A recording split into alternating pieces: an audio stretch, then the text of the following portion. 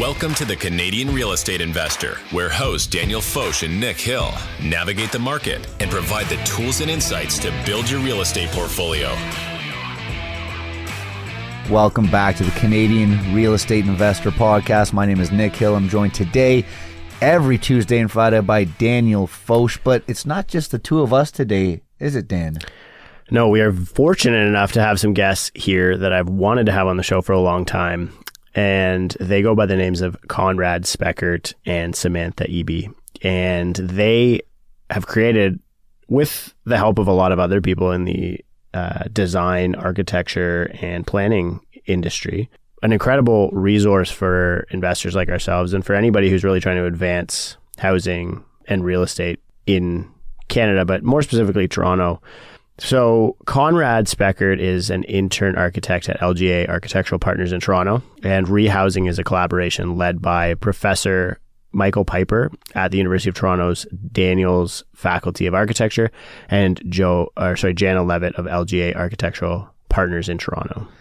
Samantha Eby is a self-described architect and researcher investigating alternative housing models that can provide non-market housing. And you'll find a lot of these kind of new terms that they've created, such as they're very good at branding. They're good at branding. So I'd encourage everyone, whether before, during, or after you listen to this episode, go check out rehousing.ca. Rehousing, Dan, tell us a bit about what they're actually doing there. Yeah, so Rehousing is a research project that explores how to convert single-family homes into multi-unit housing. And if you've been listening, if you listen to like one other episode on this show, you know that we are very into this idea. But the idea is to use affordable, common sense design and yield high-quality, well-designed spaces for the residents. And, you know, obviously a passion project and very socially minded against the backdrop of a housing crisis. And I think the work that they're doing is going to have exceptional impact for housing creators as investors, but also through things like co-ownership and other financial innovations that will help kind of grow the missing middle housing stock. So they basically created this housing catalog, and it has like 50 plans for the 13 most common house types in Toronto. I would love to see a Vancouver one, because Vancouver literally has one house type, that Vancouver special. There's more than that. But I think it would be, you know, this concept would be so easily scalable to other places. And I think, you know, coast to coast, it would be a really cool thing to, but also worth noting that these housing types are probably the most common housing types in Canada as well. Yeah. And so all of the stuff, the work that they've done could very easily be scaled. It's actually so cool. Like, you go on the site and you look at a house and you've been like, I've seen that house. There's 5 of them on the street. I grew up in that house. That's my Nonna's house. And then it shows you how to put multiple units into that house live in like a rendered a motion graphic. It's really cool. And so basically they're currently applying the research and collaborations with nonprofit housing creators, development advisors, and the City of Toronto's planning group, which is EHON. They mentioned it a couple of times in the show, which stands for Expanding Housing Options in Neighborhoods. And that's basically the group who pushes for policy change to do just that, expand housing options in neighborhoods in Toronto. So this whole thing, Rehousing, is a collaboration between the University of Toronto, Tough Lab, and LGA Architectural Partners. The partnership brings together structured design and research methods with practice-based knowledge to address real-world problems. So, without further ado, let's get into it. Samantha, Conrad, thanks so much for joining us today. Before we get into rehousing and all the great stuff that you guys are doing, why don't we just start things off by Samantha, ladies first. Maybe tell us a little bit about yourself, Conrad, and then you can, and then we'll dive into some of the amazing work that you guys are doing. Sounds good.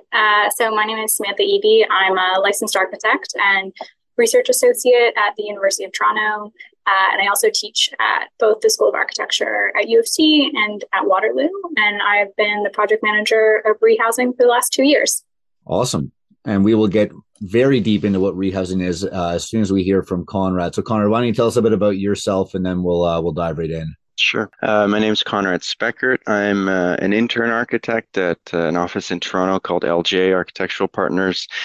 And last year, Sam and I collaborated as being sort of project managers for the rehousing project. And I've got definitely a history of being interested in building code and zoning reform issues. Yes, two hot topics these days, building code and zoning reform issues. To be fair, I do think Conrad has made one specific component of the building code pretty popular on Twitter, so we can get to that later. But love it. Okay, well, before be careful, he might not shut up if you get him going. Yeah, okay, don't go there too soon, guys. 5 minutes before the end, then, and then we can. I'm going to put your listeners to sleep if we go there too quick. Okay, well, in an effort to keep everyone awake for the first little bit here, why don't we start things off? Here's a sweeping question. What is rehousing? So rehousing is a research project that is a collaboration between Tough Lab at the University of Toronto and LGA Architectural Partners. And our site, rehousing.ca, has been formatted as a guide looking at providing non-professionals with the information they need to pursue multiplex development. Amazing. It's like you practiced that summary once or twice before. Done it a few times. So you mentioned like the more non-professional, and you use the term citizen developers on the website. So who is this concept meant for? Like who are you really targeting here? And then what would be the targeted impact as a result of presenting them with this design? Yeah. So I think like part of the intention of reaching out to non-professionals or people that we call citizen developers really comes from, well, this new zoning change that happened in 2013 opens up huge potential for impact of the introduction of new housing in the city. Historically, in Toronto, we've relied on for-profit, large-scale developers to deliver our housing, and that this kind of project really isn't something that they are interested in or are is feasible for them to pursue. And so if we want to take advantage of the opportunity that these new zoning rules have opened up, we need to empower a whole group of people who traditionally don't take part in development. And so we're interested in this concept of the citizen developer. We use citizen to describe someone who is actively involved in the shaping of their community. We want to be kind of inclusive with our definition. And so it's not related to legal or political boundaries. But the idea is this is for people who are looking for a more secure form of housing for themselves through the creation of units. And so we're talking about people who want to age in place, downsizers, home buyer groups who are looking for access to the market, multi-generational households who are looking for a kind of housing that just doesn't exist out there. And so they need to be empowered to make housing that suits their needs. And that's kind of the root of the goal of the project, is to give people the tools and knowledge to pursue a kind of development that allows them to create types of units that they actually want within the market. Yeah, I love it. I encourage everyone who's listening, or if you are one of the 10 people that watches our stuff on YouTube, we've got the website open right now. It's rehousing.ca. And I got to say, the graphic that I'm watching transform alone is super cool. So you basically got like a wartime bungalow with a garage pictured here. The garage morphs into what looks like a modern, sleek, possibly duplex laneway home. The bungalow, a basement's created, and then a side addition's created, and then it goes to like a 4-story mixed use. So I just love it. I love the way you guys have done that and kind of catalog the different housing types. And that's the next question I'd like to ask is, can we walk through the housing types that you have in your so-called catalog and maybe even some of the prices, if possible? You guys have categorized them in a low, medium, and high and new. Can you just kind of walk us through what each one of those means and why? Yeah. So there's two categorizations. I'll start with a kind of intro to this, and then I think I'll throw this to Conrad. We started with the idea of finding the most typical houses in Toronto. And so through a kind of survey, identified 13 common home types that are repeated across the city. And those are actually most significantly categorized by the age that they were built. So you find the kind of pre-war and interwar in the downtown area. If you actually just scroll down to the bottom of this page, there's a map that locates each of them. So cool. Yeah.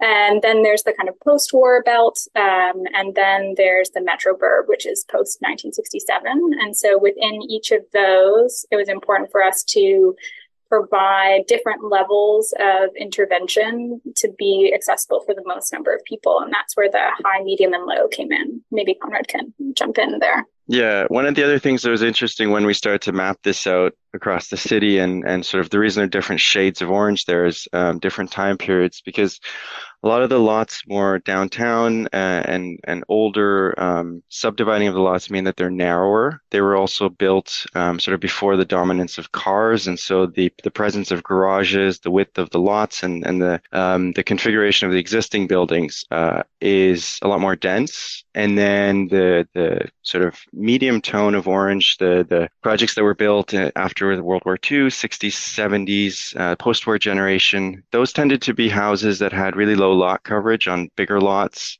sometimes, detached garages, a lot of room for parking, and kind of around that time when sprawl was really prevalent. And then there's the third generation of more recent housing that tends to be larger houses that take up more of the lot, have sort of attached garages. And once we realized that the way you would densify or sort of convert this into multiplexes is really different based on what you've got to work with. And sometimes, to tear down a 2-story house to then build a 3-story multiplex might not be the most effective use of resources, both materials and money.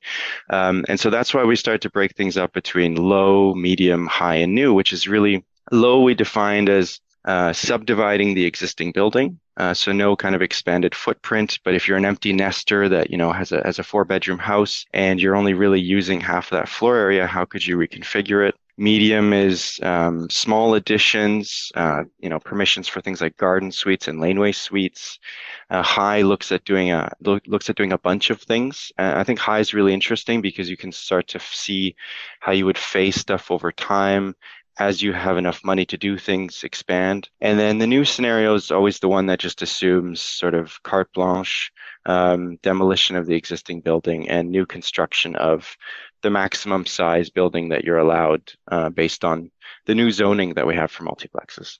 Just one thing I think to add to that, something that was really important to us coming at this from the design perspective, because all of our kind of core members of the team are trained as architects and designers, is to bring this idea and knowledge of phasing in. And so each of the schemes from low to high are designed to build on the previous version. So the idea that you could move into a house for a minimal budget, convert it into a 3-unit multiplex, and then down the road, once you've built up equity and are able to refinance, you can go back in and kind of make more substantial changes without having to redo work that you did in the first phase. And so I think that's important from both a financial perspective and also a material perspective. So you're not paying to throw things in the garbage like 5 years down the road. Yeah, human beings are wasteful enough. So anything we can do to kind of get rid of that, I think is good, and bonus points for it being budget friendly. Mm-hmm. So I noticed that you, and I don't know if this was by design, but I would assume that it is since you're all design professionals. I noticed that you chose the color yellow for your branding. And I'm wondering if that has anything to do with something called the yellow belt. And I'm wondering if you could give us a little bit of because we've tried to explain it a couple of times on the show, but we're I guess like small cap investor, realtor, mortgage broker guys. And so we probably are we're not super interested in zoning. We're very interested in it. We're not exceptionally qualified to discuss it. So yeah. What is the Yellow Belt? Why has it been so restrictive on growth in a city like Toronto? So I'll start with just a brief introduction of what the Yellow Belt is, and then I'll let Conrad kind of, I think, drive into the details of why it's been so restrictive. But the Yellow Belt is a term that was coined by an urban planner named Gil Meslin in, I believe, it was 2016. And it speaks to all of the land in the city that was zoned for low-rise residential. And so if you were to look at a zoning map, which is essentially how planners have codified the city to determine where you can build what, the color on that map for low-rise residential, which includes single family houses, semis, townhouses, and some multi-unit, primarily in the downtown area, is yellow. And so what you have is this wash of yellow that makes up nearly 50% of the land in Toronto, where until previously, on the vast majority of that, you were only allowed to build one unit plus a secondary suite per lot. And so the new zoning that has come in has said everywhere that is that yellow on the map, you are now allowed to build 4 units in the main house, and then 1 unit if it qualifies for a garden suite or laneway suite. So we've basically opened up 50% of the land to double the density that was previously allowed. Yeah, amazing. Yeah. I just thought it was a karate term for quite a while, but this makes a lot more sense. Sorry, go ahead, Conrad. Well, there's a professional planner that's pretty well known on Twitter and certainly in the city. He actually owned a yellow belt that I think he would wear to sort of committee of adjustment meetings when he had projects in those neighborhoods. And when they changed the zoning bylaw, he posted on Twitter that he's going to throw it in the garbage because he no longer needs it. So it does have a bit of a legend to it. Yeah, that's Sean. Yeah. That's amazing. But what I think was interesting was when we started this project, we actually were informed by what the city was sort of proposing. With the city planning departments created a team called EHON, which is an acronym for Expanding Housing Options in Neighborhoods. And they had started to publish sort of draft proposals on what rezoning might be in terms of allowing 4 units on a lot. But at the time, they hadn't started to specify, what building height, what floor areas, what building depth, what setbacks, all the sort of technical terms and things that beyond just the concept of 4 units would actually determine whether or not this could work, whether or not anyone will actually be able to do this. And so we started to look at those questions and look at what other cities, Vancouver, Victoria, Edmonton, other cities in Canada had already done. And what's kind of crazy is actually since the City of Toronto has now allowed 4 units, the federal government and its funding through the Housing Accelerator Fund and things like that has actually been going around essentially to municipalities across the country and saying, catch up. Yeah. Yeah. Well, I love that. Love to hear that. So, I mean, look, we're living in volatile times, right? Inflation is up, rates are up, housing is in, crisis mode. There's been some policy changes that have helped, right? And numerous policy changes from removal of HST to GST and the new mortgage-backed bonds that are specifically for building. Have you guys seen adoption? Like what has the interest been like in something like this? I know you're not the ones out there actually constructing, you're not general contractors or developers, but have developers been reaching out to you? Have, as you guys have coined the term, have citizen developers been reaching out to you? Tell us about that. So definitely, I think we presented some of this work at a co-housing, co-ownership conference last year that was run by a group of real estate agents in the city who are really interested in kind of matchmaking for people who want to buy properties together to live in. And there was a kind of a big room of 100 people in there who were all kind of really excited about that. And since we launched the website, we've had numerous emails from people who want to pursue their own projects, and they're kind of looking for what to do next. The first phase of our website, which is what's live right now, is really the design catalog, but there's a new set of pages that are going to be released in the next couple of weeks. Not sure when this podcast is coming out, but maybe by then it will already be live. That really starts to get into a more guide-focused aspect that takes you through the different steps, helps you look at analyzing the capacity of your own home or a house you're looking for in the real estate market to see what could potentially fit in it, talks you through kind of looking at the zoning of your house, the different scenarios of whether you're going to live in the house where you renovate it. So there's a whole new kind of guide focus section that is imminently going to be released, which is pretty exciting, because one of the things that once we released the design catalog, everyone was asking us is okay, this is great, I want to do this.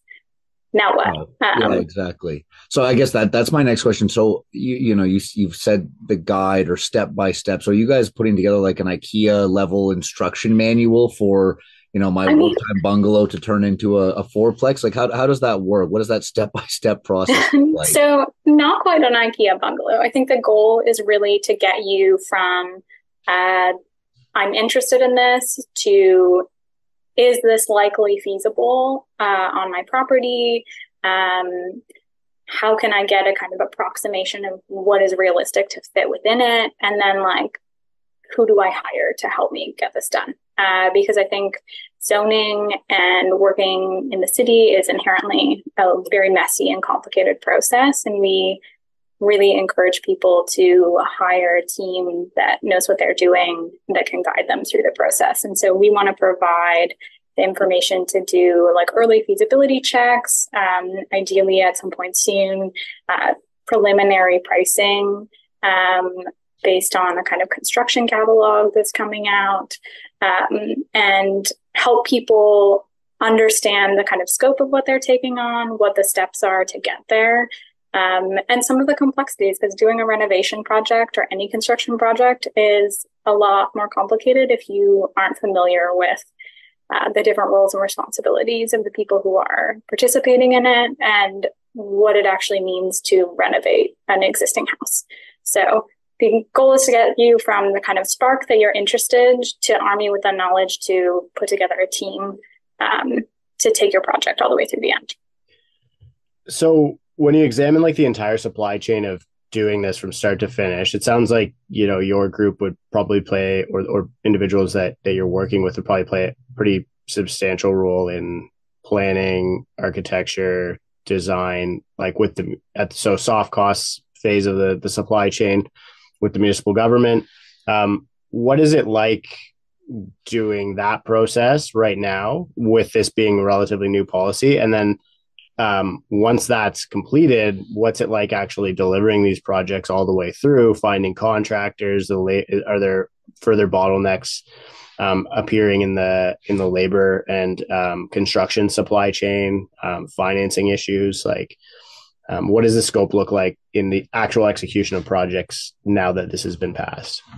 Yeah, I mean, it's funny. The catalyst for, I think, this entire research project was actually a building that my boss is constructing and has been planning. They broke ground on it before the Multiplex bylaw had passed, so they went through the entire process of kind of site-specific approvals to get this built. And a lot of the challenges with it are that was also through COVID, so be mindful of the specific barrier challenges at the time, but also things on the supply chain side of, getting an electrical panel for a building with 4 units in it is like this bizarrely challenging, very specific thing that you have to do. And I think going through that process alone was like, why is this so complicated? It's as complicated to do this for a 4-unit project as it might be for a 100-unit project. I mean, not exactly, but the economies of scale are not there on a lot of those types of things.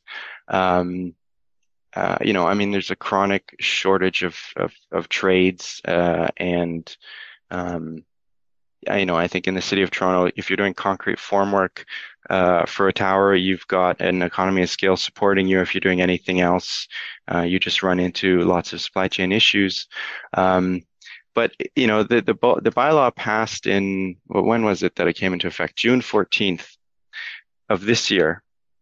So on the planning side, the city is still, just going to start to receive these proposals and submissions now, which means that projects probably aren't, shovel in the ground with these new permissions until, later this year or next spring. 6 to 8 months from now, likely. Like we're really at the infancy of a new way of doing things. I think the other thing that's important to remember is, although the permissions have changed and we are now allowed to build more units as of right, none of this is new or particularly radical. Like, people have been converting single family houses into multi-unit housing for a really long time. And in fact, illegally converted houses in Toronto make up some of the most affordable units that exist, which is probably part of the reason that they still exist. And no one is sort of like calling the inspectors on them. But the process of building a multi-unit house really isn't, or converting it really isn't that different than adding a secondary suite, which you've been able to do for a really long time. It's just made it easier and easier to do as of right. And so hopefully that streamlines the process of something that people have been interested in and actively doing for a long time, and makes it easier for them to do that. Yeah, it's funny. It's an excellent point that you made, and there's a couple of pieces that I want to mention on it. So, because I think that we naturally are going to face a little bit of NIMBYism as a result of anything new. But you mentioned this has been done for a long time, and actually probably, I think, one of the most famous figures in architecture, period, and certainly one of the most famous figures in Toronto's history of architecture, Jane Jacobs, was, obsessed with the Annex, which is a neighborhood in which what you're describing is incredibly common. Like, all of those houses are multiplexed. I would say, or a lot of those houses. And now, don't get me wrong, they're all old, massive mansions. Beautiful old Victorian They mansions. were. Yeah. And now they're actually being, was an interesting study a few years ago that was in the Toronto Star that actually did a map of downtown Toronto and the population changes in neighborhoods. And we have had core downtown neighborhoods that are like amazingly located next to great resources, where their populations have actually been decreasing in recent years, which points to, I think, a real opportunity in the kind of existing infrastructure to hold more people. Just need to get them there. Yeah. And I think actually some neighborhoods are losing units. Some of that's because, we're getting high rises that are taking out large amounts, and there's a gap before they add their new amounts. But there's also a lot of rich people buying rooming houses and converting them back into single family homes. It's true. Yeah. And it fascinates me, the piece that you mentioned about the illegally built units, because I've always felt that I put a tweet out on this. I felt that when this I literally know contractors, a couple of them, who have been like, fourplexes are legal now. Like, I'm just going to convert 2 of my buildings to fourplexes, and they've started. And it's like, no, that's not how, and they know they're contractors. It's all going to be done to code and whatever. Right. Like, and we can discuss all of what those components are. Like, it's mostly ingress, egress, and fire stuff. But I've honestly felt like one of the big impacts that will never be seen is that when you make something as of right, and it becomes the interpretation that this thing is allowed, people just kind of start doing it. And now I think you've moved it from people running illegal duplexes, perhaps, to running illegal fourplexes. And I guess a lot of, whether or not that ends up, more of it ends up being done in like kind of gray market, let's call it, than through municipal programs like the one we're describing, would really depend on how easy how streamlined the execution ends up being. I think, right? Like, I think that people were building illegal unit conversions for a long time, partially because it was complicated to go through a process to do it legally. And obviously we want to advocate for safe, dignified housing for people, and not tell people to make things that aren't great for you to live in. And I think providing a venue for people to do this legally all of a sudden opens up the opportunity that those plans are being reviewed by plan examiners. They're being visited by inspectors who add a kind of like layer of safety to the units. There are some like crazy apartments that have been built with like walls that are like cut through doors that you see on Craigslist. Like, it's the Wild West out there, and not necessarily for the best, I think. Why are those units always listed on Craigslist? That's a dimly lit, horrible pictures. They get reported on any other platform. Not so inviting. I want to just jump back to something Conrad had said, just with the economies of scale and how difficult that's been from a financing side of things. That's also something that we've looked at as one of the major barriers here is that, since this is new and some in a lot of cases, it's hard to get these to pencil out for some people. I think there's going to have to be some strides made on new financial products to support this kind of stuff, because the traditional financial products that exist in the market right now don't. And I think that's probably a reason that maybe there's a lot of interest, but not a lot of adoption, similar to the numbers with the laneway suites and whatnot that we've seen, right? I mean, it was a frenzy. Laneway suites and garden suites were the buzzword for a few months. And then we saw a lot of people apply for permits. And then Dan and I have spoken to a lot of those builders or would-be builders, because they haven't built something yet. They've got a company based around a product that they haven't actually executed on yet. So, I think that's a challenge that needs to be solved. And I guess that leads me to my next question is, it sounds like this is just riddled with challenges, right? As with anything is in its infancy, as you said, Samantha. So what are the biggest challenges outside of, the financing stuff and the labor stuff? Like what are some of the nuanced challenges? Is it utilities? For instance, if you've got, a single family home and now all of a sudden there's 5 units on that piece of property, and that happens 4 or 5 more times on a block, is that going to pull too much from that electrical circuit that's feeding that neighborhood? Is that going to pull too much on the sewer capacity that's feeding that neighborhood? Transportation, congestion? So just throwing a lot of stuff at you right now, but I'm just wondering, what are the biggest challenges that have been brought up to the two of you? Sam, I'm going to just take the first half of that, because we went far there. On financing, I think there's a few things that have happened that I think are really exciting. One is, this was all about approving as of right permissions for 4 units. But the city also, at the same council session, when they increased development charges on housing by almost 50%, they exempted projects of up to 4 units from any development charges. And that move, I still get goosebumps thinking about it. That move overnight changed the math on this. I think that means that, multiplexes pencil better than many other types of housing supply now.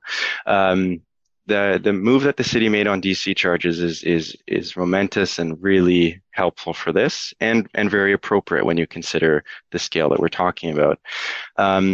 The other thing is that the federal government on the GST, and presumably when the province announces the specific language for it, is also tied to buildings with a minimum of 4 units. So that's what's interesting, is the DC charge exemption in Toronto goes up to 4, and the HST exemption starts at 4.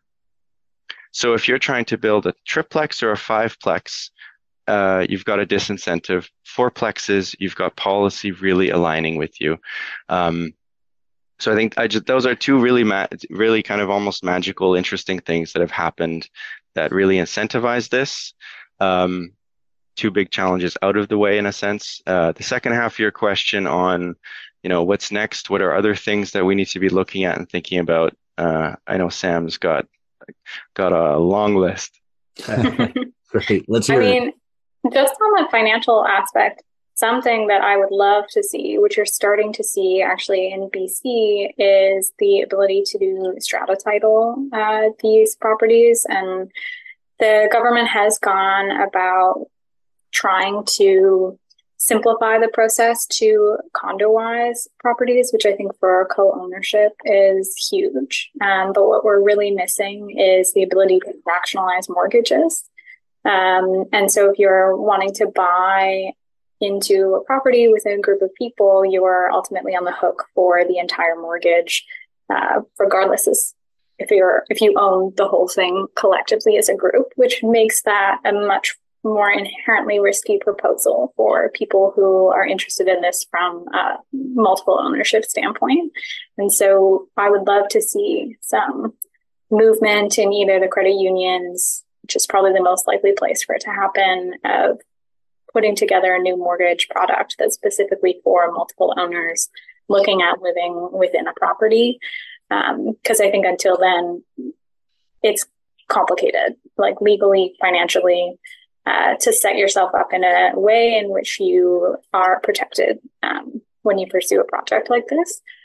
From an ownership standpoint, obviously from a rental, it's a bit of a different calculation. But in terms of the barriers of things that are left, the cost of construction, interest rates, all of those are huge things. I actually think utilities are a really complicated one. The way that our permissions are written for different sectors of what it takes to build don't actually align necessarily with each other. So in a house, if you're looking at HVAC, if you have up to 3 units, you can share air, but if you have 4 units, you need separated air systems. At 5 units, you all of a sudden are in a different world in terms of life safety protections that you're required to. There are ones at 2 units. And so navigating the restrictions and sort of like levels up and what it means as you add units is really complicated. Hydro, I think, is one that is going to be, although they're recently, I think, announced that they're going to let you have more than 1 meter in a house, which is going to make a huge impact because I think until recently they would only put 1 meter per property.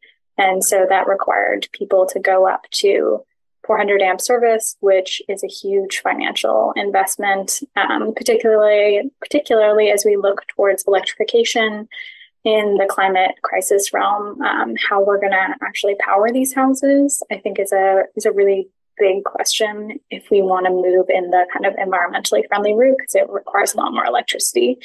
And I think hopefully the city and hydro are doing studies to look at the capacity of the grid and where there is capacity to upgrade to 400 amps, make that progress smoother, because it doesn't sound like it's the easiest one right now.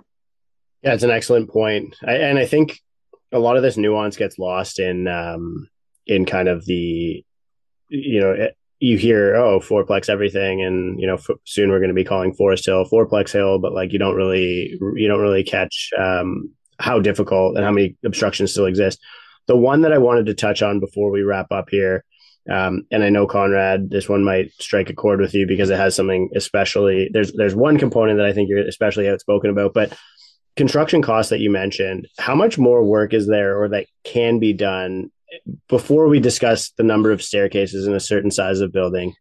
How many or what changes could be made to the building code to advance this a little bit further? Because the biggest obstruction, so from the cost structure, our audience is mostly investors that want to build this kind of housing. Like they see what Conrad just described as, yeah, okay, I don't get the economies of scale of being a high-rise developer, but I get a $30,000 to $60,000 arbitrage on development charges that I'm leasing the same unit, right? I'm putting a unit out into the market. I'm leasing it at the same amount that the condo could be leased at. I'm now increasingly incentivized compared to a developer to create that unit, and now we're seeing developers decrease the number of sales, down like 2/3 on a year-over-year basis, which in a couple of years will be a decrease in housing starts. But the headwinds are land costs are too high, and the market seems to be doing its thing on that, where by decreasing these costs, but construction costs are too high. Is there work that can be done on the new side in the building code and on the retrofit side and what's allowable or innovations to make this more cost effective? If that ends up being, okay, policy bottleneck has been solved, the next challenge is how do we make this actually economical so that I can provide affordable housing units to the people that need them? There you go, Conrad. You get to talk about building code after all. We say best for last, so blow us away. Yeah.